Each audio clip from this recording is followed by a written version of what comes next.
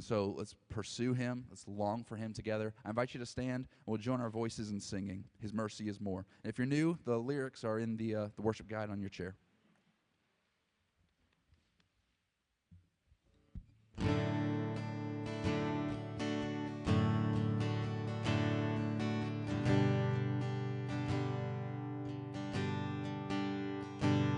What love could remember, no wrongs we have done. Omniscient, all-knowing, he counts not their sum. Thrown into a sea without bottom or shore. Our sins, they are many, his mercy is more. Let's sing that verse again together. What love could remember, no wrongs we have done. Omniscient, all-knowing, he counts not their sum. Thrown into a sea without bottom or shore. Our sins, they are many, his mercy is more. Praise the Lord. Mercy is more, stronger than darkness, new every morn. Our sins, they are many, his mercy is more. What patience would wait as we constantly wait?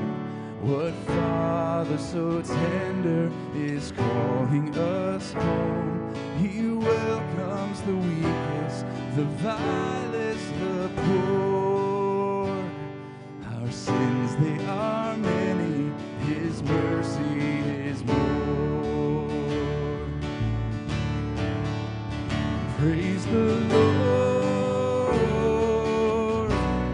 his mercy is more.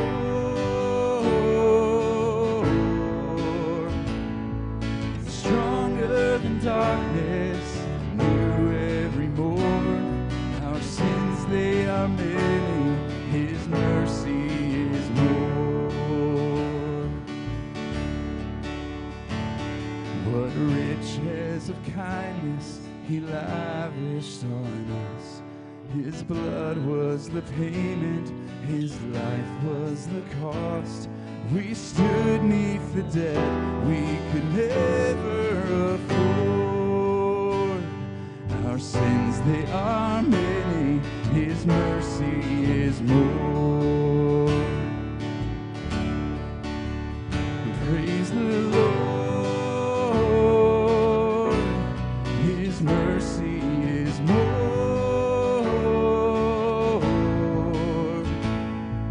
Stronger than darkness, new every morn.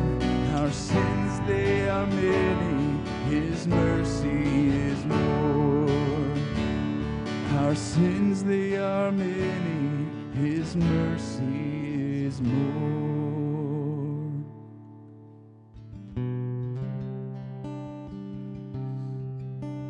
As the deer panteth for the water, so my soul longeth after you. You alone are my heart's desire, and I long to worship you.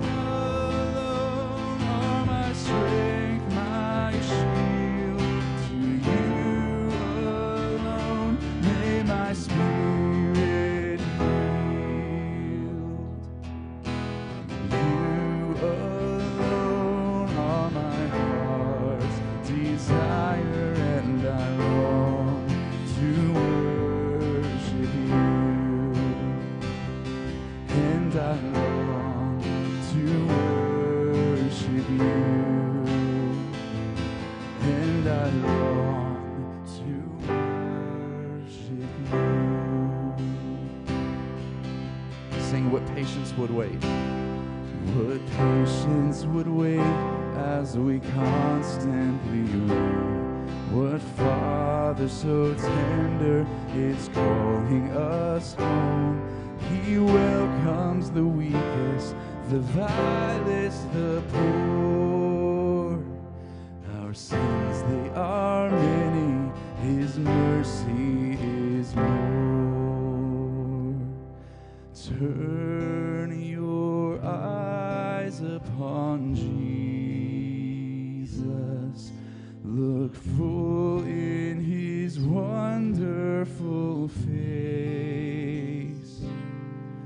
and the things of earth will grow strangely dim in the light of His glory and grace. Sing that again, church.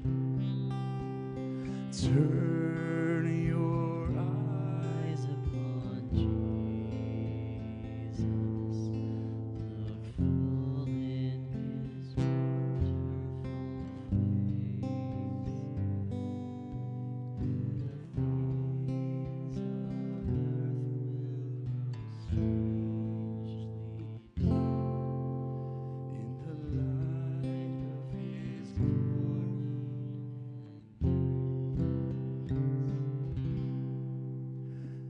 Father God, we take this time this morning to sit in the goodness of your gospel, to remember why you came to earth, to remember the great, great work that you have accomplished for us, and your death on the cross and your triumphant victory over death.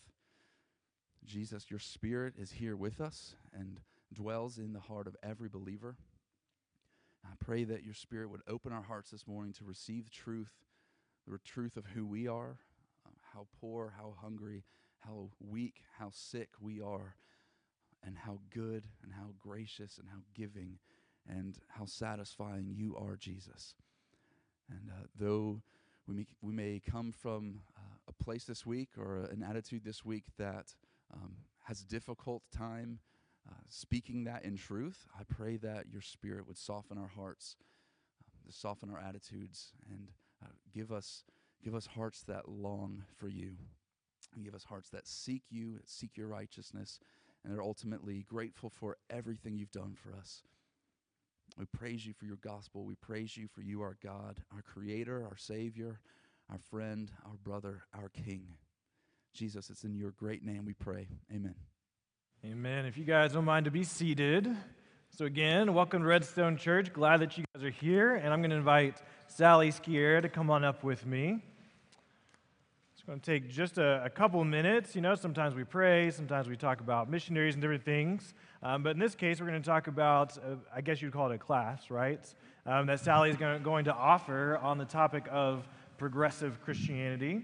And so depending upon what you read or watch, you may or may not be familiar with that term, but it's something that all Christians ought to be aware of, I would imagine. So why don't you tell us, what is it? I know you have some prepared remarks, but what is progressive Christianity? Why should we care? What does it look like in culture and that sort of thing? And just see where it goes. Well, it's hard to nail down because progressive Christians, one believes one thing and another believes another thing. It's basically whatever you believe is fine, what resonates with you, your authentic self. It's self over Jesus. It's a worldview that elevates personal beliefs and experiences over true theology of the Bible, and it concentrates on social justice over Jesus. So the Gen Xers and the millennials and that group of people have deconstructed. They've seen the church that they grew up in being hypocritical and not caring enough about social justice issues. And I think they're right. I think they're very right. And they do work with social justice way better than the Bible-believing church does. And so there are things that we can learn from them, but they take the importance of Scripture and devalue it. Yeah. So it's whatever resonates with you. So your Jesus could be different than my Jesus. Yeah. So you can be anything you want as long as you're authentic. Yeah, so a lot of relativism, which is what we see in our culture, where what true is true for you, what's true is true for me kind of a thing. And there's also oftentimes a redefining of terms. Mm-hmm. Absolutely. Like holiness might mean coming together, when in actuality, biblically, it means separate from. And so they redefine terms, and it sounds really great. Like, well, who doesn't want that? But it's not true biblical grounded principles. And so we want to be aware, like, what's being taught and discussed, and what is the truth of the Word of God. So you're going to offer a class? Yes, we just started last Friday, Okay. but we're not meeting this Friday because everybody's out of town. It's from 10 o'clock until 11:30 on Fridays in the church office. Okay. So you go through Coffee Company and go up the little steps and go upstairs then. That's great. And we'll just be talking about it. We're going over a book called Another Gospel by Elisa Childers. And we'll have a good time diving in. And we'll step on toes because we'll be mentioning names that you might not want to hear that are starting to believe in progressive Christianity. That's good. She's a great author, too, and a great speaker on She that is. topic. Yeah. That's great. So if you need to know more, would like to be, hear a little bit more about it or more about the class, come find Sally, and she can tell you a little bit more. Anything else that you want to say? No, Okay. well, yes, Yeah, actually. go for it. The main thing progressive Christians believe is that humans have progressed in terms of morality, thought, and practices. So there's now no definitive truth anymore. It's your truth and my truth and everybody's truth, and it's all considered equal. Yeah, it's very, So, very dangerous. that's it. Absolutely. Well, let me pray for you, the class, and that discussion, and the rest of our time together. So, Lord Jesus, thank you for your word, that it is absolutely true, that it reveals who you are to us, who you have created us to be, and just the truth of sin and grace and restoration through the gospel. And so we just thank you that you have given that to us, Lord. And so we pray over this discussion of progressive Christianity, knowing that there are wide-ranging beliefs in culture. And in a world that's very connected, we can watch or listen to something, and if we're not truly aware of what your word says, it can cause distractions or waywardness, Lord. And so we just pray over those that are discussing this topic, and Sally and everyone else involved, that it is something that is glorifying to you and to edifying to those that are a part of it, and just continue to point us to your truth. Help us to remain steadfast in it, to consume your word and be people who love and study it. And we pray this in Jesus' name. Amen. All right, thank you, Sally. So if you are a kiddo and are going to Camp Redstone, if you want to go to the back of the room, Ms. Nancy's back there, as well as some other teachers, and they will take you guys on to class. And so while there's the murmur of little voices and little feet, I'm just going to do a couple quick announcements, and then we can all stand up and shake our hands really this way. But I always think like just standing up and waving our hands around. For some reason, that's just what's in my head. So some quick kind of announcements by way of just kind of reminders. And all this stuff is always on the Church Center app. And so if you have the app, that's a great place to go. If you're like, what's an app? And you don't know what I'm talking about, then come find me and I will help you put it on your phone. It's a very helpful thing.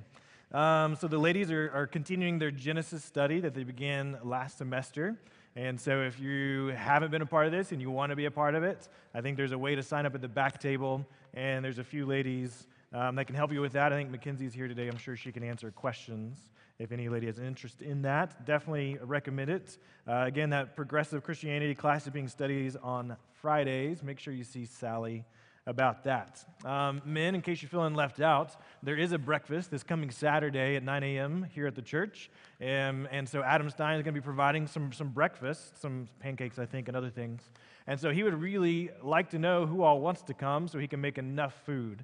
And so again, talking about that app again, if you go on there, you can click on signups, put your name down, and they will make sure that they have food for you. But that'll be a good thing just to get together, eat food, and fellowship together.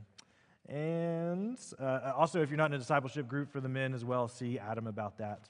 And the last thing that we keep mentioning to you, April 30th feels like a really far away, and you're like, I'm not going to worry about that till like the week before April 30th. But just a heads up, we are going to have a combined service with the Redstone Church, Johnson City, and it won't be here, it'll be at Doe River Gorge. We did it 2 or 3 years ago. It's a great thing just to see two bodies come together and see how God has multiplied his church in that way. And so that'll be at 4 p.m. on Sunday, April 30th. I think that's all for now. So if you don't mind, take a minute, stand up, say hello to somebody around you, and then we'll continue on shortly.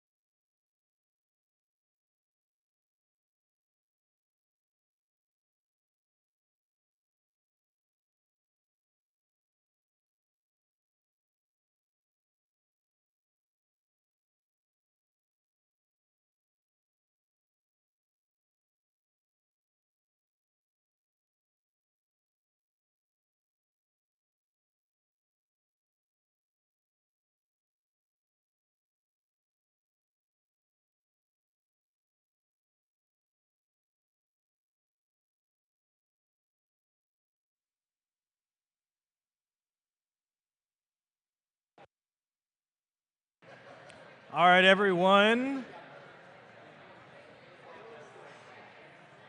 You want to slowly make your way back to your seats.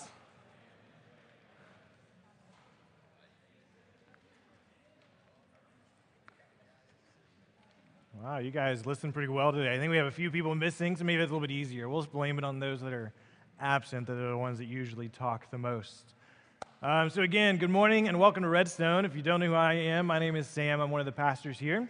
And I was not supposed to preach today. Not that that's a bad thing. I'm thankful for the opportunity, but it's good to be forthright and let you know. So Jerry was supposed to preach, and he called me yesterday like 2 or 3 and says, hey, so I have COVID, and you're preaching tomorrow. I'm like, okay, great. And so he sent me a sermon. Now, this is not the first time he's done this to me. No offense to him. A couple years ago, he had COVID again. And it was a day that I moved houses from one house to another, and he called me at 9 p.m. like, hey, you got to preach tomorrow. So 2 p.m. is better than 9 p.m. the day before. But what that tells you is I'm preaching Jerry's sermon and not my sermon, and so it'll kind of change just the way that I interact and speak today, which is not a bad thing. It's just to let you know it's not that I haven't prepared, it's just that I had 24 hours or less, and that's okay. I am thankful for the opportunity and to be able to dive into God's Word with you guys today.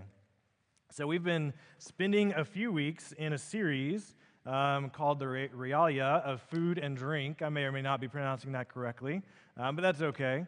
And so it's been a good series, I think. We're going to be in it all the way until summer at least. And so what we're doing is we're looking through the Gospel of Luke at all the times that food and drink are mentioned.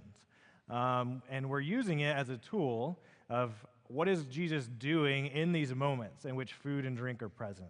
How is he using it as a tool or an opportunity to sit down with other people and to have conversations?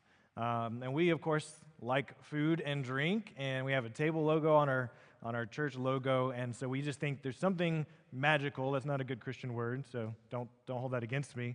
But there's something happens when you sit down at a table with somebody else, and you have food and drink, and all of a sudden, conversations start to happen that don't naturally happen when you stand up in front of someone and you're doing small talk for a minute or two. And so it's a great tool that can be used with people inside the church and outside the church to be able to talk about Jesus. And so with this series, it's been a few weeks of just kind of heavier content, which is great. Today is also somewhat of a heavy topic. And so the hope is that it's heavy in a way that we just kind of let it sit for a little bit and have a little bit of time before communion later in which we can just kind of spend a little bit of time praying and talking to God today. So last week, if you're here with us, Jerry preached in Luke this moment in which Levi, who we often know as Matthew, is called to follow Jesus. And so there's this great moment, and I love the story when we dove in a little bit deeper in community group, because you have Levi, and he's sitting, doing his job as a tax collector, a very hated kind of person in first century Palestine, and Jesus looks at him and says, follow me, and he gets up and does. And we don't think a whole lot about that, like, wow, that didn't take much. But if you also really just think about who he is, he's leaving his identity and his livelihood behind. And then not only does he leave those things behind, but you see the joy that Levi has, because then he's like, hey, why don't you come over for dinner? And so he has Jesus and his disciples over and a bunch of other tax collectors like him and all these people, and it's just this joyful celebration of, look, Jesus has called me. And you see this complete separation from his previous identity to who he is as a Christ follower.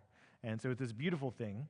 And of course, you see the Pharisees and scribes, they're present as well, and naturally they're not happy about what's going on. They just continually get more and more upset, and they don't like this moment in which Jesus, who's proclaiming to be a teacher and proclaiming to be the Messiah, of course, is eating with these sinners. Like, why in the world would you do that? And it's because they are a part of the old ways. They're like, look, we've followed these rules, and we've done this for all this amount of time, and you're trying to do something different, and we don't like that. And so they're stuck in that old way, and they are missing out on the opportunity of seeing the kingdom of God present on earth. So if you missed last week, go back, listen to it. It's online. It's a great message, and looking at our opportunity and our responsibility as Christians to be on mission and to make Jesus known to others as well. Today, we are in Luke chapter 6, verses 20 through 26. It's in your worship guide. You can look on your phone or in a Bible or on the TV as well. but we're continuing on with this series. And so I want to read it aloud for us. And if you'd like to follow along, this is the word of the Lord. And so he, being Jesus, and he lifted up his eyes on his disciples and said, "Blessed are you who are poor, for yours is the kingdom of God. Blessed are you who are hungry now, for you shall be satisfied. Blessed are you who weep now, for you shall laugh.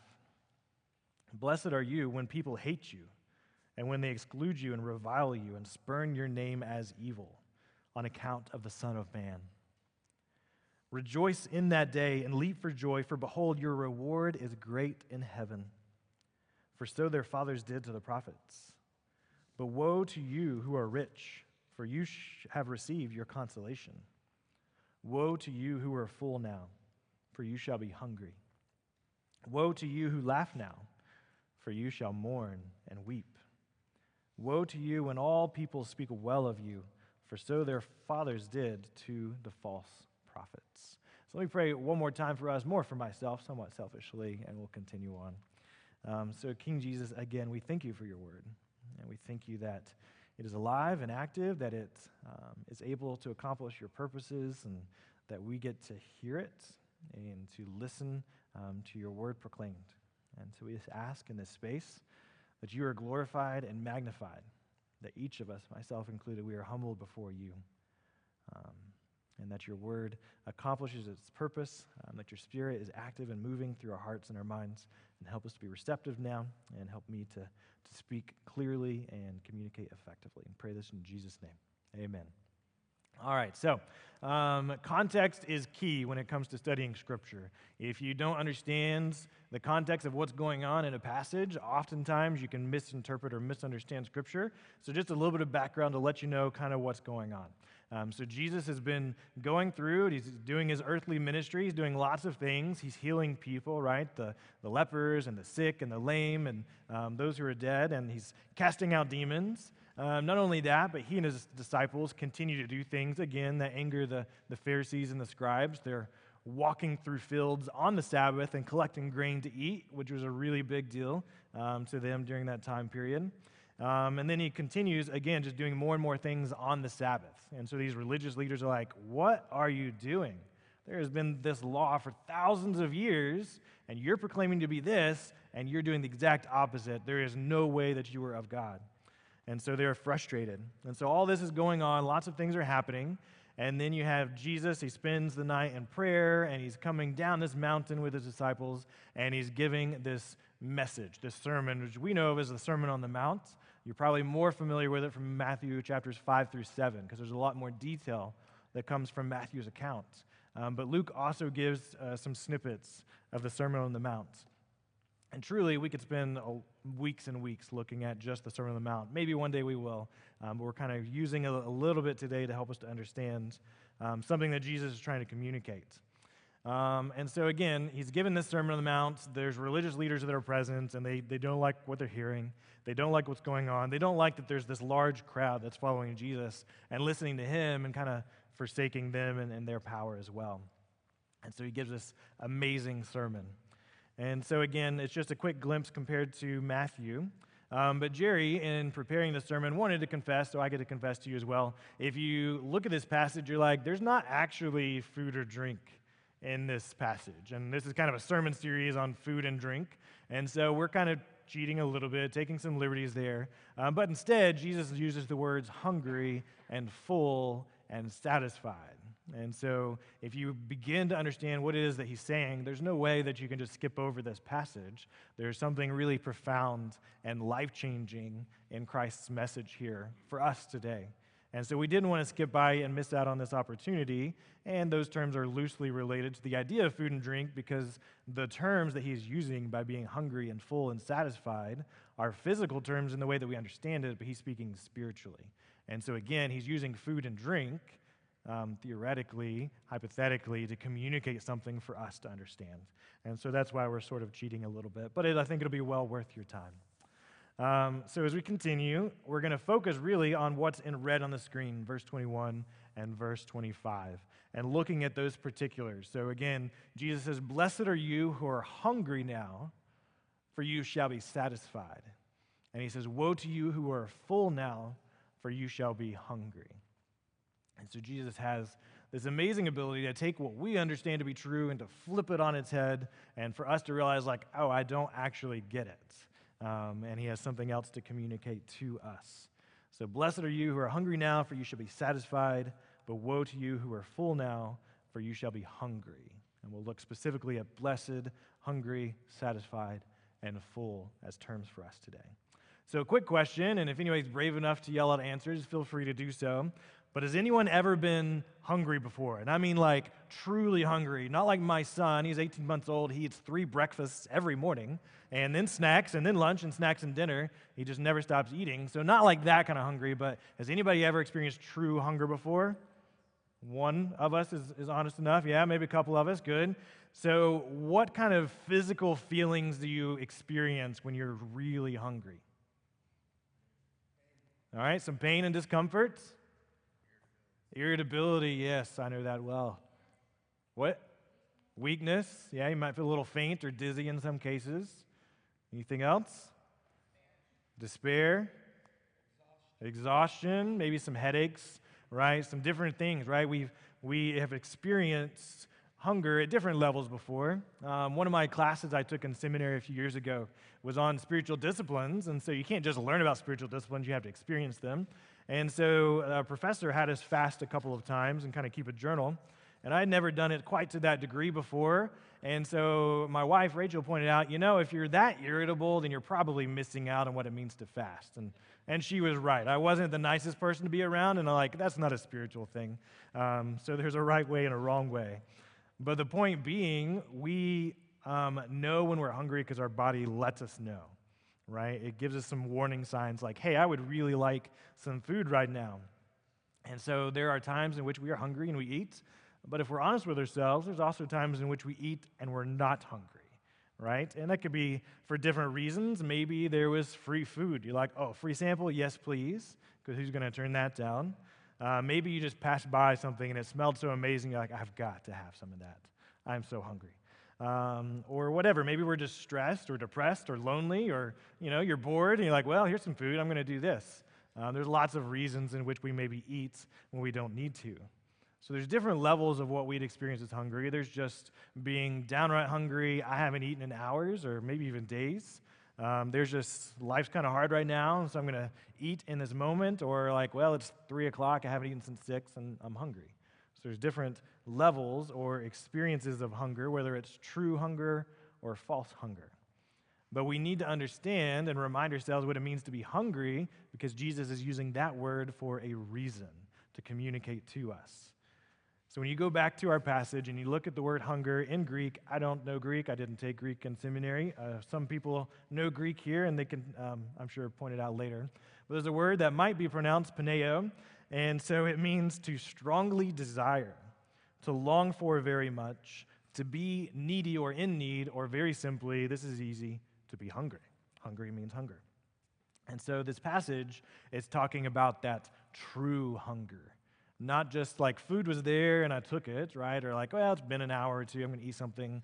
But this is like a strong need and desire. Like, I haven't eaten in several hours or maybe even days. I need something, or I'm not going to make it in this moment. It is a deep hunger. And so, of course, Jesus, again, he's not talking about food. He's talking about a spiritual sense. And so if you go and you look at the Sermon on the Mount in Matthew chapter 5, verse 6, Jesus there says, "Blessed are those who hunger and thirst for righteousness, for they shall be satisfied." And so that is what he's communicating to us here. So the meaning of the word is the same in terms of hunger or desire or needing or thirsting, but specifically Jesus is talking about righteousness. And so righteousness means uprightness, just or justice, to be right with, to cause to be in a right relationship with, or obviously to be made righteous. And so it's this sense of being completely whole and forgiven, of having a right relationship with a holy God, like before the fall, living rightly, always being just, and so much more. It's this not only a standing of who we are, but it's also a living in which we live that out, in which we are living in a way that is consistent with the character of our Lord and what he has called us to. And so he's saying, blessed are those who are in desperate need of righteousness. He also, again, looking at blessed and just understanding what that means, it's a concept that we are aware of, but just a sense of happiness or fortunate or things that are going well in a sense. And so if we begin to put it all together, loosely paraphrased, blessed or happy or fortunate are those who hunger for, strongly desire for, righteousness, a life living uprightly, justly, in right relationship with God and with others. So blessed are those who hunger for righteousness. Blessed are those who understand their deep spiritual need. They are aware of the need that they have that only Jesus Christ can fulfill. This need, just like when you're really, really hungry, you have a sense in which I'm not okay. I need someone. I need Jesus. I need his righteousness. Blessed are you when you hunger at that deep need and look for it being fulfilled in the right place in Jesus Christ. And so in talking about this righteous hunger, what Jesus is telling us is if you have that righteous hunger, if you come to me and say, Jesus, I need you each and every day, not just at one point in my life of coming to faith, but I desperately need you and your righteousness. I need you to help me to live in a way that you have called me to live. If you come to him in that desperate state and cry out to him, he says this beautiful word. He says, you will be satisfied. Satisfied.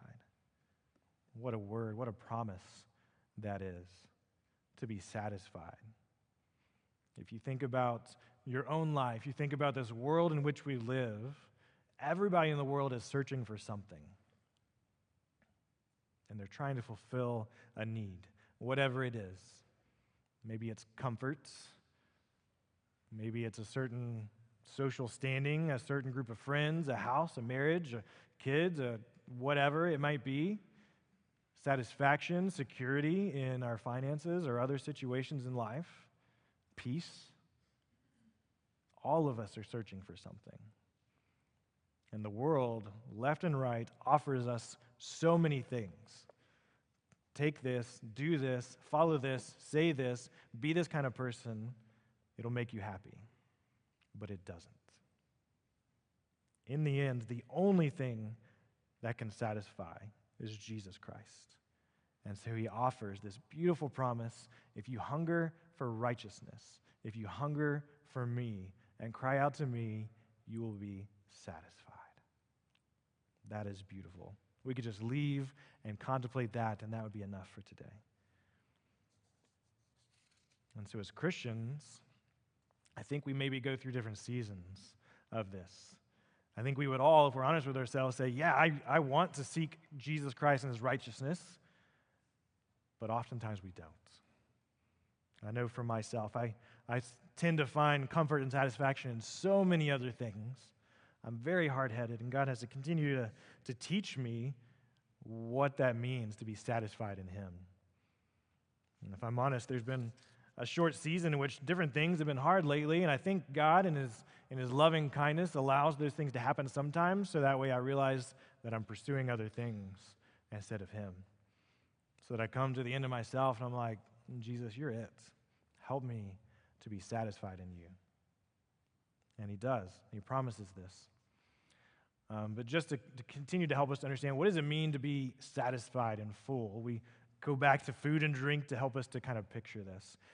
So last summer, our elder teams, that's Mike and Jerry and myself, we went on an elder retreat. And these are great. We love elder retreats. We work a lot. We got a lot done. I told Mike ahead of time, this was his first one with us, I'm like, dude, we're going to work all day, like sun up to sundown. There might be a little break, but we're talking nonstop. We're walking, we're at a restaurant, whatever we're doing, we are working and praying and doing things. And so we get a lot done. And we really felt this time like God just goes before us like he does every time, and we felt a sense of direction for the church, and so we're thankful for those things. But in terms of food and drink, Jerry told us in advance, like, hey, we're going to go somewhere special on Saturday night, so wear your best. So Mike wore some good khakis and flip-flops, and off we went. We didn't know where we were going, but Jerry's like, you're going to love it. So we went out to eat to this place called The Gamekeeper. If you've ever heard of The Gamekeeper in Boone, it's a place that you got to get your name on the list months in advance because people are going all the time. And I don't even know how to describe this place to you. Like, the atmosphere is really fun and amazing. It's a place that I wouldn't normally go to because, I mean, who can? But it's this great place, and then the food is phenomenal. And so if you imagine what a gamekeeper is, you think of like hunting and meat, it's that, right? There is just a plethora of meat and all kinds of amazing things. And so everything that we ate, like even from the salad, I took one bite of a salad and it's like bursting with moisture and flavor. I'm like, this is the best salad I've had in my life. And then we had like our main courses, and so we're eating all kinds of different things like elk or duck or caribou or whatever. I mean, just imagine whatever you can think of. We ate lots and lots of meat. And then we were like, we're pretty full. And they're like, well, there's this dessert that's amazing. Like, okay, bring it on. So we ate more and more and more. And so we had a great time. We're discussing church stuff. We're telling stories. We're making fun of Jerry. We're laughing. It's just amazing. And so in the end, we like shut the place down. We're like the last people to leave. And after all of that food and drink and laughing and conversations and things, we were satisfied in the earthly sense, in which there was like, I cannot eat another bite. I have no desire for anything more. I am full. I am satisfied. And so that kind of moment, if you can think of times in your life in which you've experienced that level of just complete satisfaction, Jesus offers that and so much more in himself. And if we can understand that, but not just mentally, but if we can in our hearts believe that Jesus truly offers satisfaction, it will change our life. I think oftentimes we hear that like, yeah, Jesus offers satisfaction, but I'm feeling or experiencing these things. You don't get it. And Jesus says, no. None of that will satisfy you. You get those things that you're searching for, you will continue to be hungry, but I will satisfy. So again, satisfy, another Greek word, ask Luke and Brandon, kratazo, and it means to be fed, filled, to be content, to be satisfied. Close enough? All right, good. Thank you. So Jesus, in this moment, again, he is on mission. He's shaking things up. He is changing the status quo. He is communicating in a way that is blowing people's minds, either in a good way, like, yes, I want that satisfaction you offer, or in a way for like the Pharisees, or at least those that didn't believe, they're like, no, we like the old way better. And so in this sermon, he is communicating to those that are poor and meek and peacemakers and those that are persecuted for his sake. And then he's also talking about being hungry and fed and satisfied. And he'll give more examples, which we'll look at later on. But in addition to understanding what it means to be satisfied and hungering for this righteousness, we also need to know what the opposite is. And Jesus, as he does often, is juxtaposing these two things of hungering and being satisfied and being full and later being hungry. And so that's what he says to another group of people that are present. Woe to you who are full right now, for you shall be hungry later on.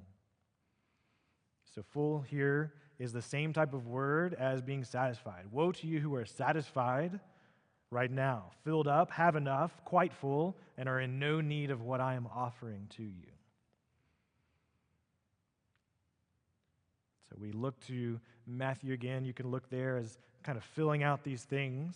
But Jesus is saying that if we hunger for him, we will be satisfied. But if we are content with our life right now, the way that it is, if we are finding satisfaction, getting our fill from all the other things that the world offers that we tend to chase after, then we are truly missing out and we will be hungry. Maybe you've had a thought in your life, I'm sure we all have, I have many times, where we say something to the effect of, if I could just have blank, I will be happy. If I could just get to that point, life will be okay. If this one thing could happen, I won't need anything else. But then sometimes maybe you get that exact thing, And it might be good for a little while, but then you turn around later on and you have the same thought. If I could just get there, if I could just have that next thing, I'll be happy. And so Jesus' warnings to his hearers then, to the scribes and Pharisees who were satisfied in their own righteousness, to you and to me today, if you are looking to anything else in this world to satisfy, if you're like, no, I'm good, I don't need what Jesus offers, or if you're like, well, I may need it later on, but right now I'm okay, you're missing out. You will continue to be hungry and needy, and like our world, you will continue to search for things and for people and for experiences to offer satisfaction that only Christ alone can give. 1 John 2:15 through 17 tells us not to love the things of this world, to not to desire the things of the flesh, the desires of the eyes and pride of life, because these things are not of God, and these things will pass away. And so if we connect that kind of thought and the word there to hear, if you look for people or experiences or comfort or security or your health or anything else to satisfy your needs, anything other than the righteousness of Christ and living your life righteously as an act of worship to him, then in the end you will have missed it. You will still be lacking, you will still be empty, you will still be hungry. You may temporarily think you are full and satisfied, but in the end, hunger will remain. Unless you think, I can worry about that later on, you might miss out. You might get to the end of your life having searched for and pursued all these other things and look back and realize you missed it. That none of those things are fully satisfying. Because in the end, it is Christ alone. And so whether you're on this earth until tomorrow or 50 years from now, the world will tell you all these other things will bring satisfaction, but they will not. What you and I desperately need is Jesus and his righteousness. He says, I will satisfy your needs.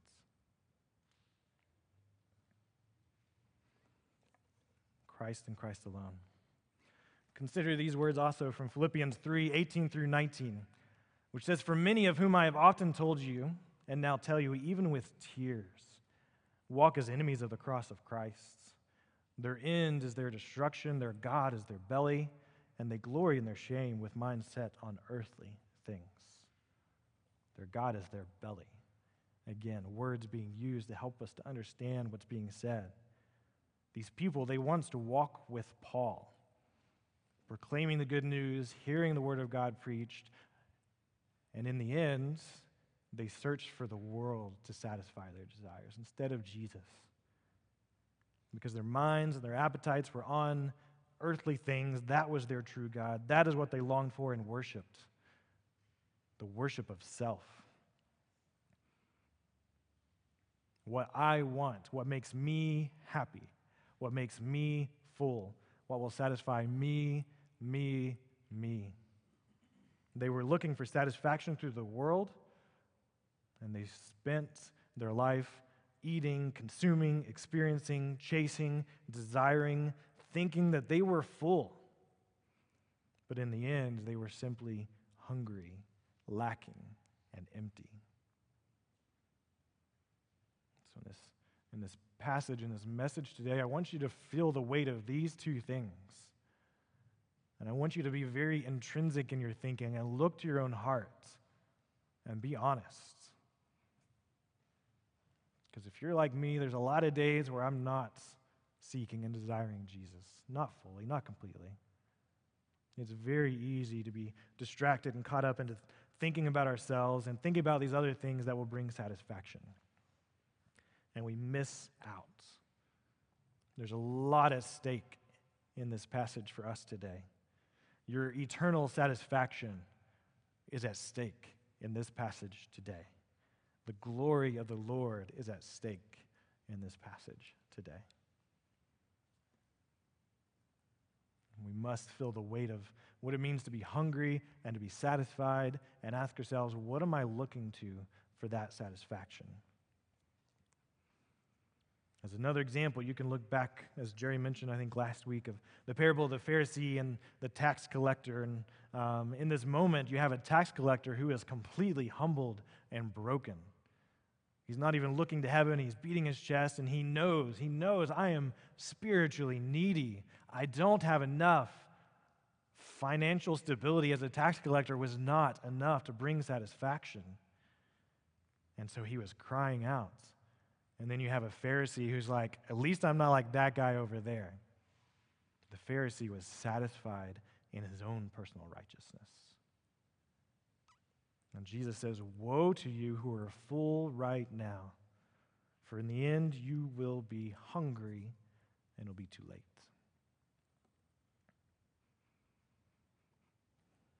So back to Luke today, our passage. After saying these blessed are yous and woe to you statements about being hungry and full, Jesus continues with a sermon. If you go back and look at it, and we're going to look at the rest of Luke 6 just at the end today, he continues to just give this powerful message and flipping things upside down and helping us to understand what his kingdom means and looks like and what it means to pursue righteousness in Christ. But as we continue today and as you leave and walk out of here today, as you pray today, I want you to ask a really important question of yourself and be really brutally honest. Am I hungry or am I full? In the sense of the Sermon on the Mount. Am I hungry? Am I aware of my need? Whether you don't know Jesus or you've walked with Jesus for 50 years, do you understand your need of him and his righteousness? Or are you full and satisfied by other things in your life? Maybe you ask yourself, have I ever truly accepted this gospel message and made Jesus the Lord of my life? Or maybe, again, you've trusted in Christ and you're like me and you're like, yeah, I believe in Jesus, I want to be satisfied by him, but there's this really great thing right here. You're going to wake up tomorrow morning and the world's going to throw stuff at you and you're going to think, oh yeah, that's what I need. If I can have this, that, do this, be that. None of those things satisfy. They are distractions. They are empty promises that cannot fulfill. Are you content with where you are? Or do you understand your need of Jesus and you cry out to him, please, be enough? And he says, yes, I am enough. You will be satisfied. A few weeks ago when Jerry kind of started this series, and he started with a sermon he just called the preface to this, he mentioned the story of the woman of Samaria, the woman at the well in John chapter 4. And this is yet another place in which we can see what Jesus offers us. You see in this moment, Jesus and disciples are traveling. They're all hungry, so he's like, you guys go and get some food at that town over there. I'm going to wait here. And he was waiting because he knew that there was this lady who was coming for some water in the middle of the day when nobody else would be there. And her life was a mess because she had spent her life trying to be satisfied in other things, trying to be satisfied in one bad relationship after another, one bad decision after another. She'd spent her entire life trying to fill herself up, as you and I often do. And Jesus knew she would be there. He wanted to meet with her because he had something to offer that the world couldn't. He wanted to show her a better way of righteousness. And so it's this beautiful moment. You're probably familiar with it, but go back and read it today, of just this exchange at the well where she doesn't quite get it at first. You know, he's like, hey, can I have some water? And they go back and forth about water at the well. And he's like, I have something to offer you. I have a water that will never run dry. And she's like, you don't have a bucket. How are you going to get this water? He's like, no, you don't get it. And in the end, she gets it. Because he's saying, you will not be satisfied by these relationships you're pursuing. But if you choose me, I will satisfy you to the fullest. It was a promise she couldn't pass up. And so then you have these disciples, they come back with some food. Like, hey, Jesus, we got some food. He's like, I'm good. I'm satisfied in this moment. he was satisfied because he was doing the will of his Father. He didn't need anything else. So they're scratching their heads like, where did he get food? Like, no. He was satisfied in God, satisfied in this righteousness of doing the Father's will. He had received a food that they didn't know about. And you can read it again in John 4:34. He says, my food is to do the will of him who sent me and to accomplish his work. So again, you see food and drink all the time throughout the Gospels. And Jesus is communicating a message through this theme of food and drink. And so throughout his life, Jesus is providing this example of what it means to put the needs of others first and to pursue this righteousness, to do the will of the Father, to turn the other cheek. A hunger for righteous living for the glory of God. And so in this case, in this moment, he was fully satisfied in a way that food could never offer that satisfaction. Obedience to the Father alone is what satisfied. And so I think as we are understanding this passage and we're asking ourselves, what am I pursuing? Am I pursuing the righteousness of Christ? We can see how he alone offers satisfaction and how there is great freedom and satisfaction in living out the life that he has called us to live. Not as a means of getting to something, but as a result of something. We get to live for him as righteousness. We get to have fellowship with him. We get to continually, each and every day, cry out and say, Lord, give me more of you. And he does. So as we begin to close, we're going to read the rest of the Sermon on the Mount in the Gospel of Luke. Because again, Jesus is giving more examples, painting a picture of what it means to have this righteous living, a life of following Jesus and living for him that is the opposite of what the world offers to us. But as we do so, there's some questions for you. They are in your worship guide if you want to reference them. But questions to sit in today, questions to take into your week, to discuss in community group, to really prayerfully search your hearts. Those questions are, do I hunger for this kind of righteousness and righteous living? Am I hungering for Jesus? Do I hunger for a life where Christ lives through me for his glory? Do I hunger for him and for intimacy with him such that nothing else can satisfy? Or maybe have I forsaken my first love, Jesus, and no longer hunger for righteousness, but I'm seeking to fill myself with the things of this world? Or have I ever truly even been clothed with the righteousness that comes from believing the gospel message alone and believing in Jesus? We're all in different places, you and I. And so we look to the Word to tell us what it means to be satisfied and what this righteous living looks like. And so Jesus will offer this to us in the Sermon on the Mount, and the truth is, this life that he calls us to, this righteous living, there's no way you and I can do it on our own, in our own power. We're never enough. We need the supernatural help of the Holy Spirit. And so we can take the truth of the gospel, the truth that Jesus will satisfy the deepest longing of your hearts, and the Holy Spirit dwelling within us, and we can live a life that glorifies and pleases him and that satisfies us to the full. So ask yourself, Lord, and what am I hungering for? So with the word of God is what we consume. The table's been set, and on this table is the word of the Lord, and we get to experience our amazing God and what he offers us. So I want to read again the rest of Luke 6. You can either listen or follow along, but let's continue to feast on his word and the righteousness that satisfies.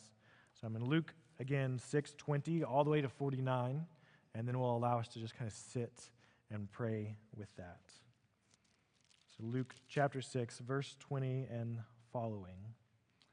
The word of the Lord says, "And he, Jesus, lifted up his eyes on his disciples and said, 'Blessed are you who are poor, for yours is the kingdom of God. Blessed are you who are hungry now, for you shall be satisfied. Blessed are you who weep now, for you shall laugh. Blessed are you when people hate you, and when they exclude you and revile you and spurn your name as evil on account of the Son of Man. Rejoice in that day, and leap for joy, for behold, your reward is great in heaven, for so their fathers did to the prophets. But woe to you who are rich, for you have received your consolation. Woe to you who are full now, for you shall be hungry. Woe to you who laugh now, for you shall mourn and weep. Woe to you when all people speak well of you, for so their fathers did to the false prophets. But I say to you who hear, love your enemies. Do good to those who hate you. Bless those who curse you. Pray for those who abuse you. To one who strikes you on the cheek, offer the other also. And from one who takes away your cloak, do not withhold your tunic either. Give to everyone who begs from you. And from one who takes away your goods, do not demand them back. And as you wish that others would do to you, do so to them. If you love those who love you, what benefit is that to you? For even sinners love those who love them. And if you do good to those who do good to you, what benefit is that to you? For even sinners do the same. And if you lend to those from whom you expect to receive, what credit is that to you? Even sinners lend to sinners to get back the same amount. But love your enemies and do good and lend, expecting nothing in return, and your reward will be great, and you will be sons of the Most High, for he is kind to the ungrateful and the evil. Be merciful, even as your Father is merciful. Judge not, and you will not be judged. Condemn not, and you will not be condemned. Forgive, and you will be forgiven. Give, and it will be given to you. Good measure, pressed down, shaken together, running over, will be poured into your lap. For with the measure you use, it will be measured back to you. And he also told them a parable. Can a blind man lead a blind man? Will they not both fall down into a pit? A disciple is not above his teacher, but everyone, when he is fully trained, will be like his teacher. Why do you see the speck that is in your brother's eye, but do not notice the log that is in your own eye?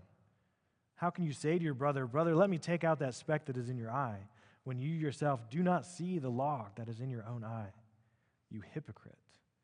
First, take the log out of your own eye, and then you will see clearly to take out the speck that is in your brother's eye.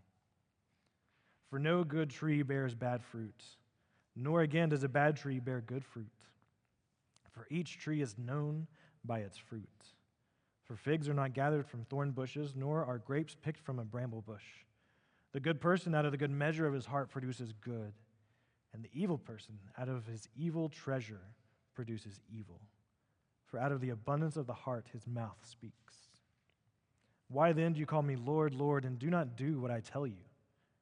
Everyone who comes to me and hears my words and does them, I will show you what he is like. He is like a man building a house, who dug deep and laid the foundation on the rock. And when a flood arose, the stream broke against that house and could not shake it, because it had been well built. But the one who hears and does not do them is like a man who built a house on the ground without a foundation. And when the stream broke against it, immediately it fell, and the ruin of that house was great. And so through this sermon, we see a life of righteousness, a life that we cannot attain on our own, and we cannot attain if we're searching for satisfaction in anything other than Christ as our foundation. Jesus is, again, juxtaposing what is common to man and their ways and what is of Christ. One is good and one is not. The other offers pleasing and satisfaction, and the other does not. So as we close, I want us to spend a few minutes, a good, long, awkward silence, few minutes of just praying. And so you can pray individually by yourself if you want to. You can pray with somebody near you. You can find a pastor, a community group leader, or whatever you'd like. But I want you to just sit for a few minutes to ask the Lord, show me, what am I seeking satisfaction in? And if you cry out to him and say, Lord, help me to be satisfied in you and you alone, he will answer your prayer faithfully. So spend a few minutes, and then I will continue us in prayer, and we'll take communion. So bow your heads and just cry out to the Lord.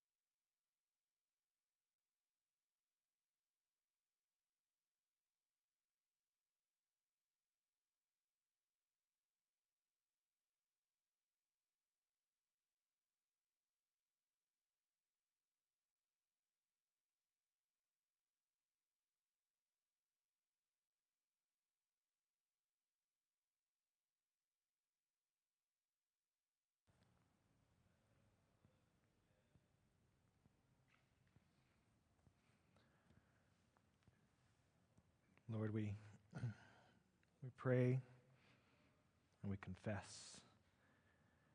I confess that too often my heart is satisfied by so many other things in this world, by my own comforts and desires.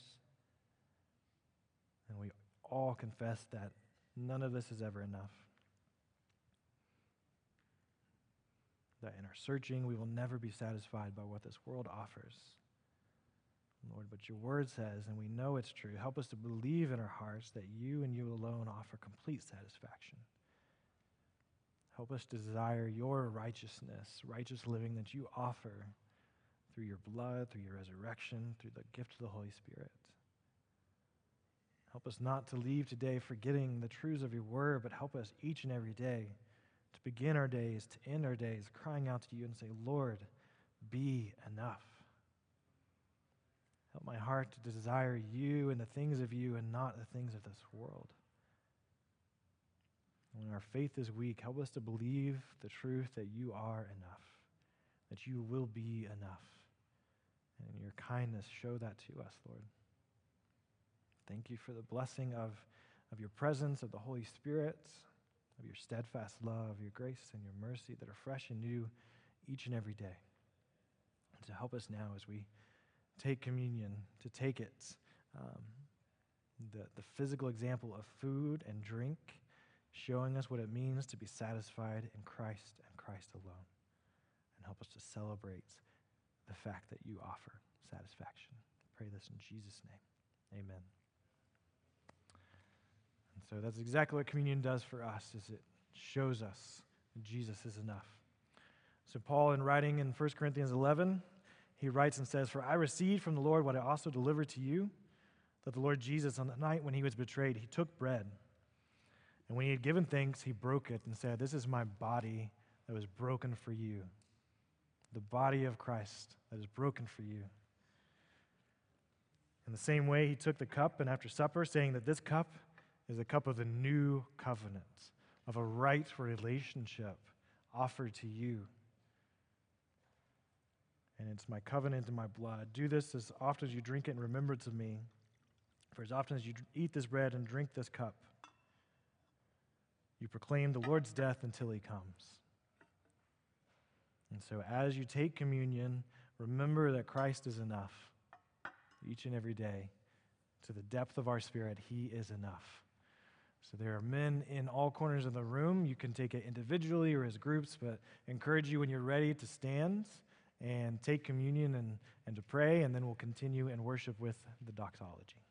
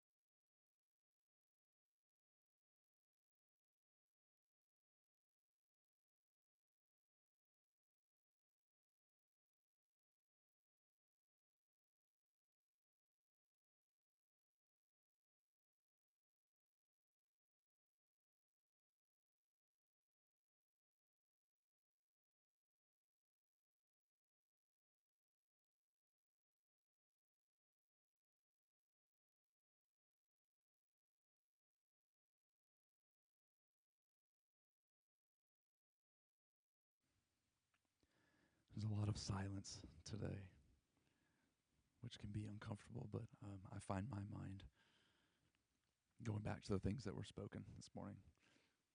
Today, we're going to end with just a song. This song will act as our prayer. So if you're ready, I invite you to stand, and we're just going to sing this together, the doxology, which is in the back of your worship guide.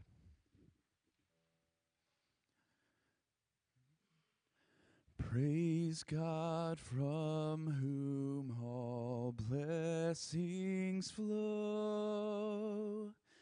Praise Him, all creatures here below. Praise Him above, ye heavenly host. Praise Father, Son, and Holy Ghost. Amen. Sing it again. Praise God, from whom all blessings flow. Praise Him, all creatures here below. Praise Him above, ye heavenly host. Praise Father, Son, and Holy Ghost. Amen.